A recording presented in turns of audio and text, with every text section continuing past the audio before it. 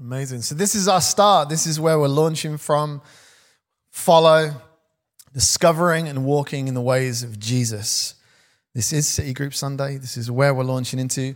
If you've got your Bibles, you can pull them out. We're going to be in 1 John chapter 2. We're going to be looking at 3 pretty profound verses 3 to 6. And we'll dive into those verses in a few minutes together. I guess as we launch into this next 6 weeks, as we dive in as a community in small groups in homes across this city, to this profound reality of our lives in its connectedness to Jesus, I want to frame this morning by helping us again receive the challenge of what it is to really be a disciple, a follower of Jesus. You know, as we dive in small groups, we're going to be looking at numerous things that as we look at the life and the ministry of Jesus as he walked this earth, the way he lived life, the way he orientated his life is something that we want to learn from. You know, and so we're going to look at, first and foremost, we're going to look at intimacy. We're going to dive into the concept and the understanding that Jesus was fully connected to Father God. He lived out his life. Every place he put his foot, every place that he placed his hands was in connection to this relationship, this intimacy with the Father. And he had this deep understanding of hearing the Father's voice. You know, when Jesus came to earth, he didn't just simply immerse himself in an earthly structure, but what we see so clearly is that he had a kingdom perspective. So in the second week, we're going to dive in and look at the lens of the kingdom, how Jesus really saw and observed and interacted with humanity, but not from an earthly perspective, but from the perspective of the kingdom. We're going to look at his character. Like, what did Jesus really look like? Who was he as a man? What's our journey as we follow him, as we reflect his character? We're going to look at how he did relationships, the interactions that he had with humanity, people, individuals. Again, Jesus didn't come to earth and live a disconnected life from people. He immersed himself fully in humanity. He was fully God and fully human. So we're going to learn from how he did his relationships. We're going to dive into how as we reflect on the complexity of our own lives, the complexity of life in general, we're going to look at the simplicity, the way that Jesus orientated himself with such beauty and simplicity towards life. And then finally, we're going to dive into the enormous perspective that Jesus had as he came to a temporal earth, but held in an eternal mindset, an eternal lens as he considered everything that he did on earth. And so this is the journey we're on. And as that video said, I want to challenge you this morning as we set sail on that journey together. Are we ready to have our life shaped and defined and restored, and maybe even renewed by walking in the way of Jesus? Santino, who is here in front of us, I have known Sam for many, many years. And one of the things he's my brother-in-law, married to Emma. Emma is Sarah's sister. Pieced it all together for you. When Sam and Emma lived in Hastings, we would go down at Christmas time, and we loved spending Christmas together as all of the little family and all the respective families came together. Adi and Alice would be there, and we love family times. But there's a little sneaky thing which we brother-in-laws, like we love Christmas Day, it was great, but we would always be hatching a plan with what we were going to do come Boxing Day, because there is something profound about Boxing Day, right? It's shopping day.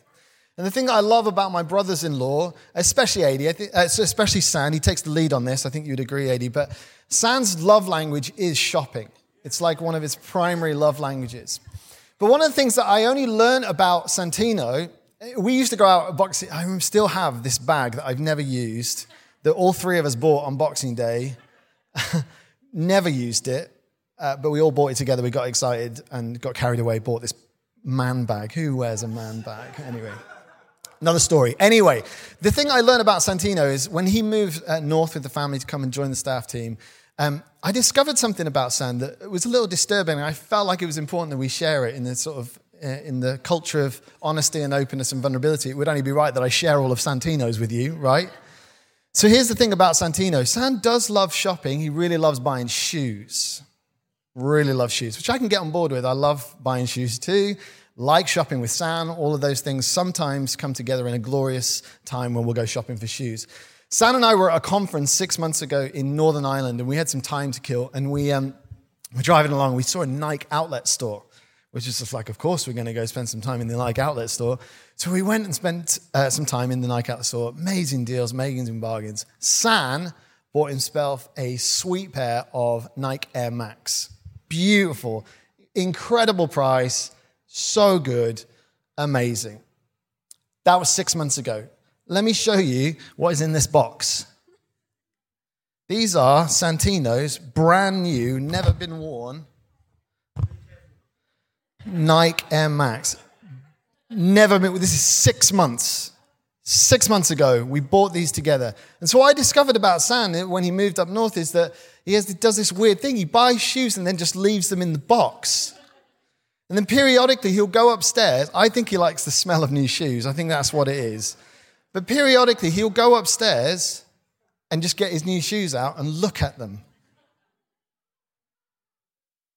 Just look at them.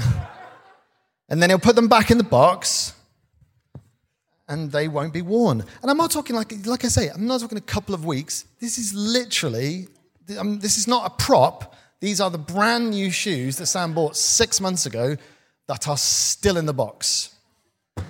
I think when it comes to our walk with Jesus, that often reflects how we treat the moment of salvation, this amazing moment when we step into new relationship with Jesus. And then for many of us, we put that back in a box because it looks tidier in the box. And I think for many of us, we've come into a great revelation of the enormity and size and magnitude of the gift of salvation, but it's become the end of the conversation. The reality of what Jesus did on the cross for each one of us, it was not the end of the journey, it was the beginning of the journey. For Sam to go and buy these shoes and pay his money and take them home, it should not have been the end of the journey. And yet, here it is, the brand new shoes in the box. It should be the beginning of the journey. You should be wearing those shoes. So I'd encourage you, next time you see Sam, encourage him in his ability to wear the shoes. Because guys, listen, the way in is the way on. John Wimber coined that phrase. And really, there's so much of our walk with Jesus, so much of what we find as in our journey of faith is that the way we came into our relationship with Jesus is actually the way on in our relationship with Jesus. You know, it was God's grace that brought us into a relationship with Jesus. And it's God's grace that leads us on in our relationship with Jesus. The way in is the way on. You know, we came to faith through Jesus, but now we live our faith through Jesus. Jesus is not the end of the conversation. The cross is not the end of the conversation. It's the beginning of the conversation. The way in was through Jesus, and now the way on is with Jesus. And this is where we find ourselves this morning, at this point. And for many of you, you have decades of walking with Jesus behind you. But I pray that for each one of us in this community, that this morning and the time that we spend together in homes would be a catalyst for a deeper, more profound, more dedicated walk with Jesus. That maybe for some of you would reflect on your own life and say, yeah, I remember when I made that decision to follow Jesus. But maybe that decision has found its way into a box and has sat there unused. The way in is the way on. John Mark Comer, who's a brilliant pastor in Portland, great writer, he said this: if you want to experience the life of Jesus, you have to adapt to the lifestyle of Jesus. In other words, if you want to experience the full life of the gospel, you have to walk in the reality of what that gospel actually means. It's a life-changing dynamic. And you have to adapt to the lifestyle of Jesus. Jesus wasn't a ticket master handing you a train ticket to eternity. He's the one, when you said yes to him, that you said yes to a journey with him, a walk with him, a life with him, not just a moment with him. So I want to dive into this passage of scripture in 1 John 2, and I want to share it from a few different translations, mainly so I can wring every aspect out of this verse. There's so much in its profound It is profound, but it's also so beautifully simple. So 1 John 2, verse 3 to 6. Let's read it together. In fact, before we do that, John's an amazing writer because he writes from this relational lens. He's the one that when you read his Gospels, he's all about the relationship. So if he can describe something to you, he's going to describe it in its relational form. He's unlike Paul. Paul was very prescriptive and very cerebral around like what we should believe and how we should believe it, and then what it would look like in our lives. John was more like, hey, let me describe the relational equity that you'd find. And so in his description that we find here in 1 John, he's helping us understand the relational fabric of a follower of Jesus to this man called Jesus. Verse 3. We know that we have come to know him if we keep his commands. Whoever says, I know him, but does not know what he commands is a liar, and the truth is not in that person. But if anyone obeys his word, love for God is truly made complete in them. This is how we know we're in him. Whoever claims to live in him must live as Jesus did. So John boils the complexity of relationship to God down to this profoundly simple principle. Whoever claims to live in him, live in God, must live as Jesus lived. In one sense, we could take that verse and say, well, let's walk out the door and go apply that to my life for the next 80 years and 10, whatever we have. Like that in its simplicity is such a profound verse by which to live from.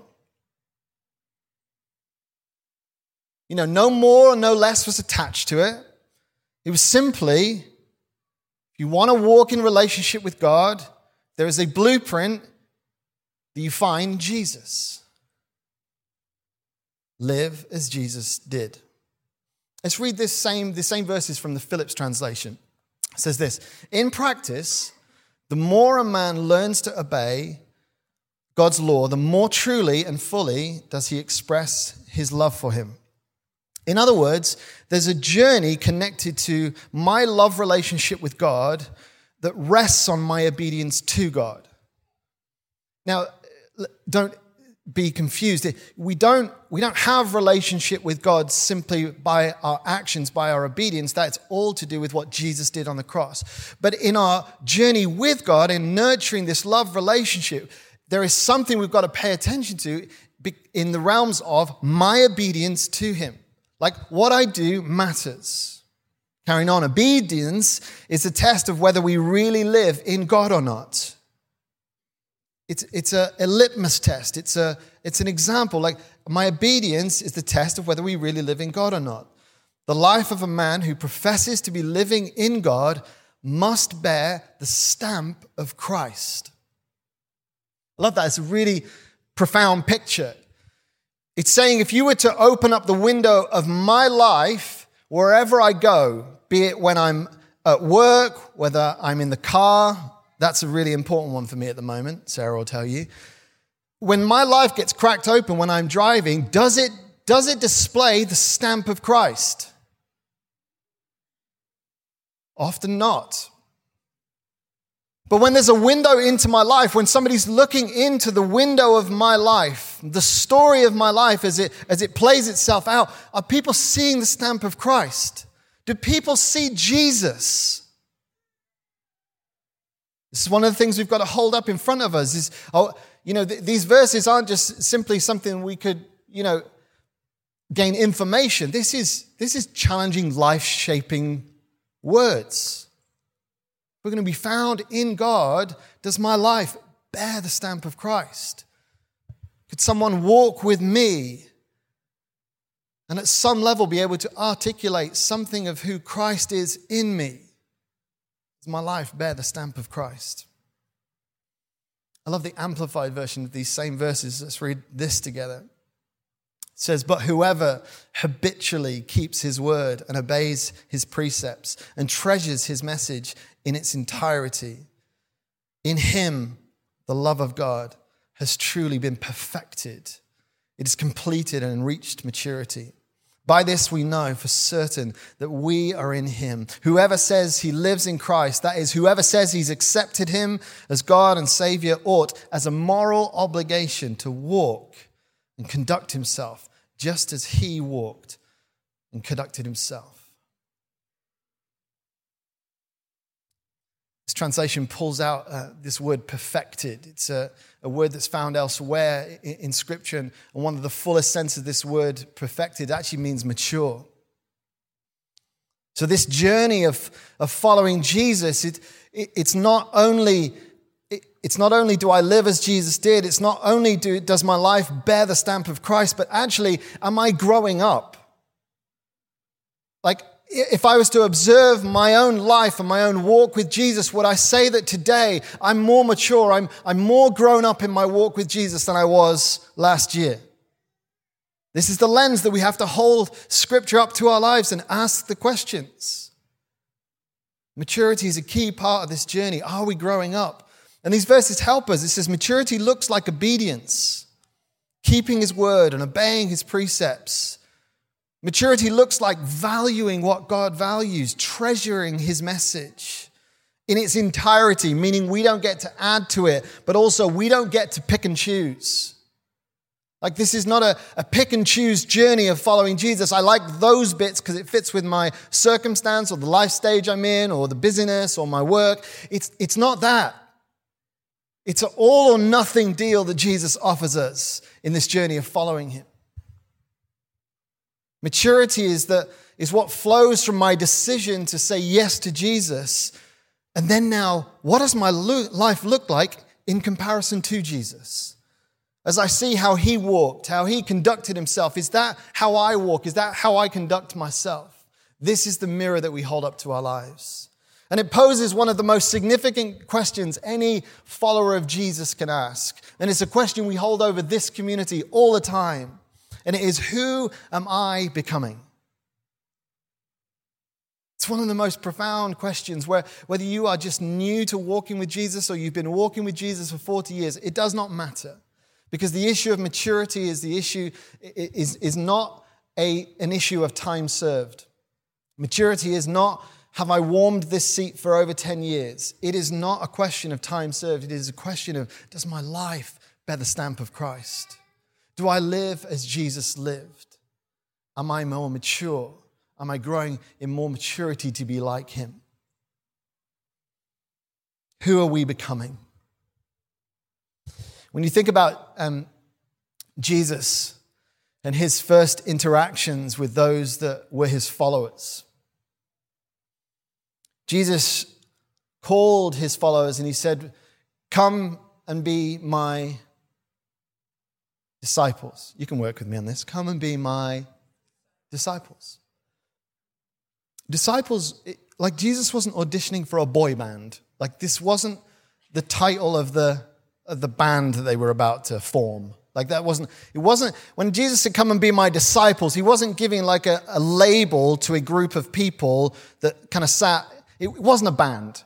It wasn't like he got together a group of people and said, "All right, we're a group of guys, what are we going to call ourselves?" And someone's like, "I think we should call ourselves the disciples, and I'm going to play drums." It wasn't that. That wasn't the story. That wasn't the conversation that went down. Jesus called these guys disciples because there's a profound ideology connected to being a disciple that was not simply a label, it was a way of life. And interestingly, Jesus, again, wasn't like, "Oh, I need a new description of how I'm going to call a group of people that are following me. I'll just call them a disciple." He called them disciples because he actually borrowed that word from Greek culture. There was a Greek system which was actually followed on from the more academic phase of a young person's life. It was that phase after they'd gone through all of their classroom teaching. And then there was a system called the discipleship system. And a better word that actually in Greek culture they used was apprentice. So this helps frame a little bit more that Jesus wasn't just looking for a label to call this group of men that were following him. He was enrolling them to a system a system that was then going to define how this group of followers was going to live in relation to Jesus. Let me help you understand. See, in those days, an apprenticeship, once you'd gone through your classroom education and you began to show skill or interest or passion in a certain thing, maybe it was carpentry, maybe it was jewelry making, maybe it was trade, what you would then go on and do, you would move from the classroom where you would learn theory and intellect and you would have a didactic experience with a teacher teaching you theory. You would move from that stage and you would go and become an apprentice. You would step into this discipleship system. And the nature of an apprenticeship was this, is that you found somebody who was a master of the thing that you wanted to achieve. So you'd go find the best jewelry maker. You would go find the best craftsperson, the best carpenter. You would go find them and you would enter into a relational connect with them called an apprentice. You would become an apprentice of that master. You would enter into a discipleship system. An apprentice could be to any trade. You would go and you would live for free with them. You weren't paid to be an apprentice. You would study under somebody to become a master of their trade. And this is the language that Jesus is adopting. Because he's trying to paint a much broader picture than simply just... Because I think we've boiled discipleship down to classroom. Like we've reverted to the simplistic. Like in church we say, we're going to a discipleship class where in some way one person teaches didactically to my head and it's all information and I'm learning something in my head. That wasn't what Jesus called. He didn't call them to a classroom. He called them to himself. And it's the same call to you and I this morning. He doesn't call us to learn cerebrally. He doesn't call us to learn in our heads. He calls us to come live with him. And it was the difference between a classic classroom form of study that children would have experienced up to that point. But what marked out this type of learning was it involved one master and usually several students who they would come and they would live with, they would observe, they would serve underneath this master in order to gain the skill, the wisdom, the insight that they needed in order to be a master themselves. When I say master, I'm not talking about oppressive slavery. It was simply just an acknowledgement that the person who I was apprenticing under was a master of their trade. And the three key dynamics that defined the apprentice relationship were that they would have to be with their master, be like their master, and finally do what their master did. Be with, become like, and do what they do. And it's the same invitation when Jesus calls his disciples, calls his apprentices, that he was offering them. He was offering them to come into a system of learning where they would be with Jesus, where they would become like Jesus, and they do what Jesus did. And then that, you have to understand that this is an all-in type relationship. There was no half measures. There was no part-time option. There was no pick and choose. There was no I just went with Luke yesterday to go look at colleges where you could choose from a plethora of different courses, and you could take a half course in that, or an entry-level course in this, and a full A level in this, and a AS level in that. And I was like, oh, well, it's very pick and choose. You can pick and choose what you want. It's amazing. That's not what an apprentice was all about. It was not pick and choose. It was not like, oh, Jesus, I love what you're doing with the sick. That's amazing. But the poor thing, not that interested in. They smell. Like it wasn't pick or choose. It was like, I submit my life as an apprentice to you, and I come and I live with you. I am with you. You are present with me, and I am present with you. And I'm learning to be like you. And in the process of being like you, I'm learning to do the things that you do. This is what what Jesus calls each one of us to in relation to him. It's all or nothing. You can't be with Jesus and not become like him. You can't become like him and just choose not to do what he does. It's the whole package. It is a discipleship system where my life is submitted to the life of Jesus. It really is all or nothing. Luke, in Luke 9, he describes this, and he uses what Jesus says, again, to speak to this concept of discipleship.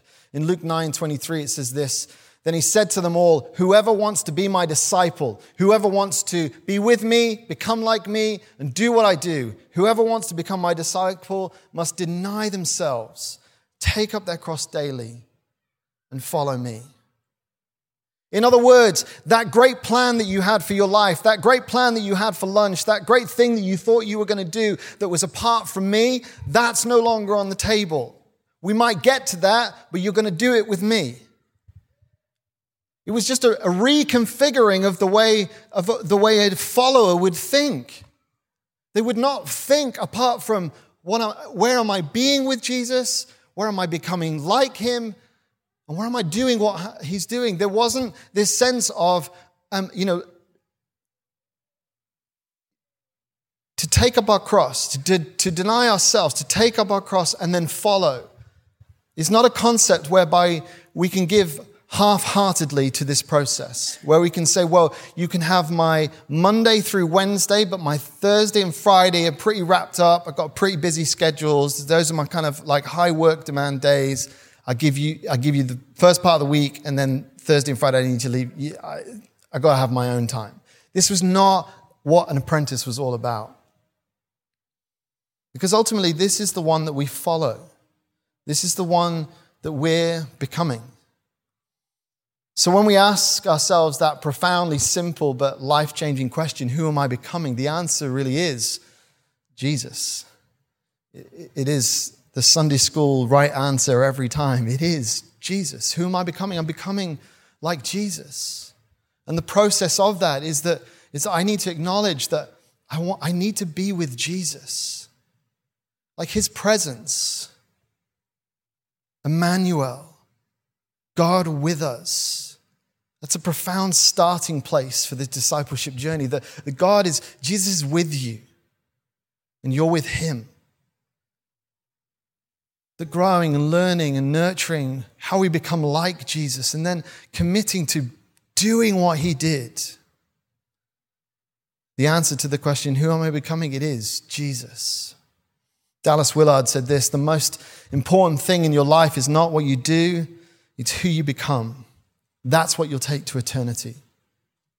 And listen, as we dive into these 6 weeks together, we're going to dive into some profoundly inspiring things around the life of Jesus. But that's exactly what it needs to be. It needs to be an inspiration to define our lives.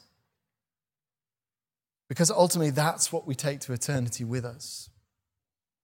Now, I want to be honest with you, and as we close out this morning, that I want to say this, that the reality of following Jesus, it is the great disruption.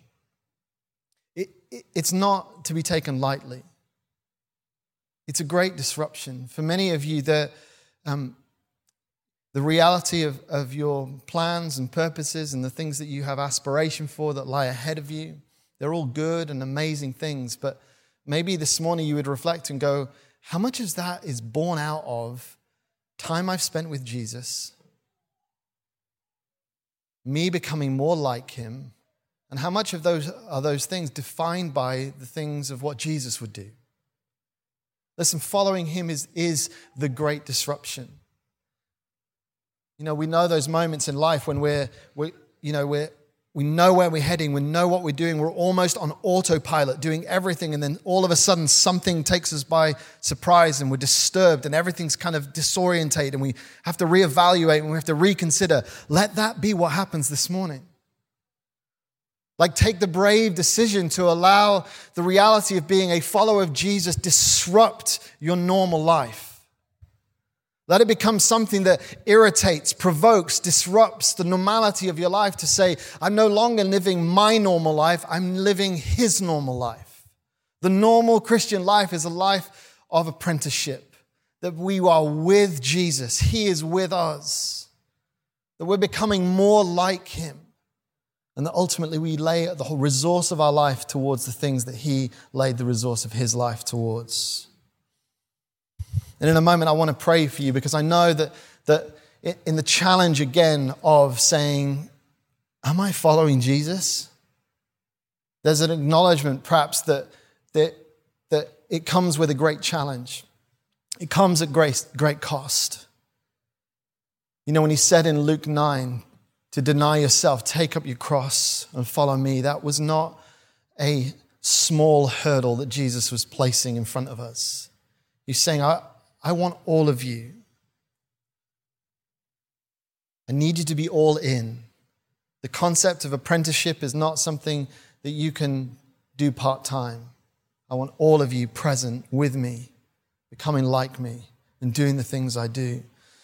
But as we pray together and as we set sail on this city group run, looking at what it is to really be a follower of Jesus, I want to read Matthew 11 over you, because I want, in the midst of great challenge, this moment of realizing again that we weren't just buying a ticket to eternity, but we were connected to a Jesus who wants to walk with us in and through our humanity, in and through our story, in and through our day, our week, our month, our year. When we realize that's what we committed to, there's a great strength that God adds to that story. So why don't you stand? I'm going to pray with you.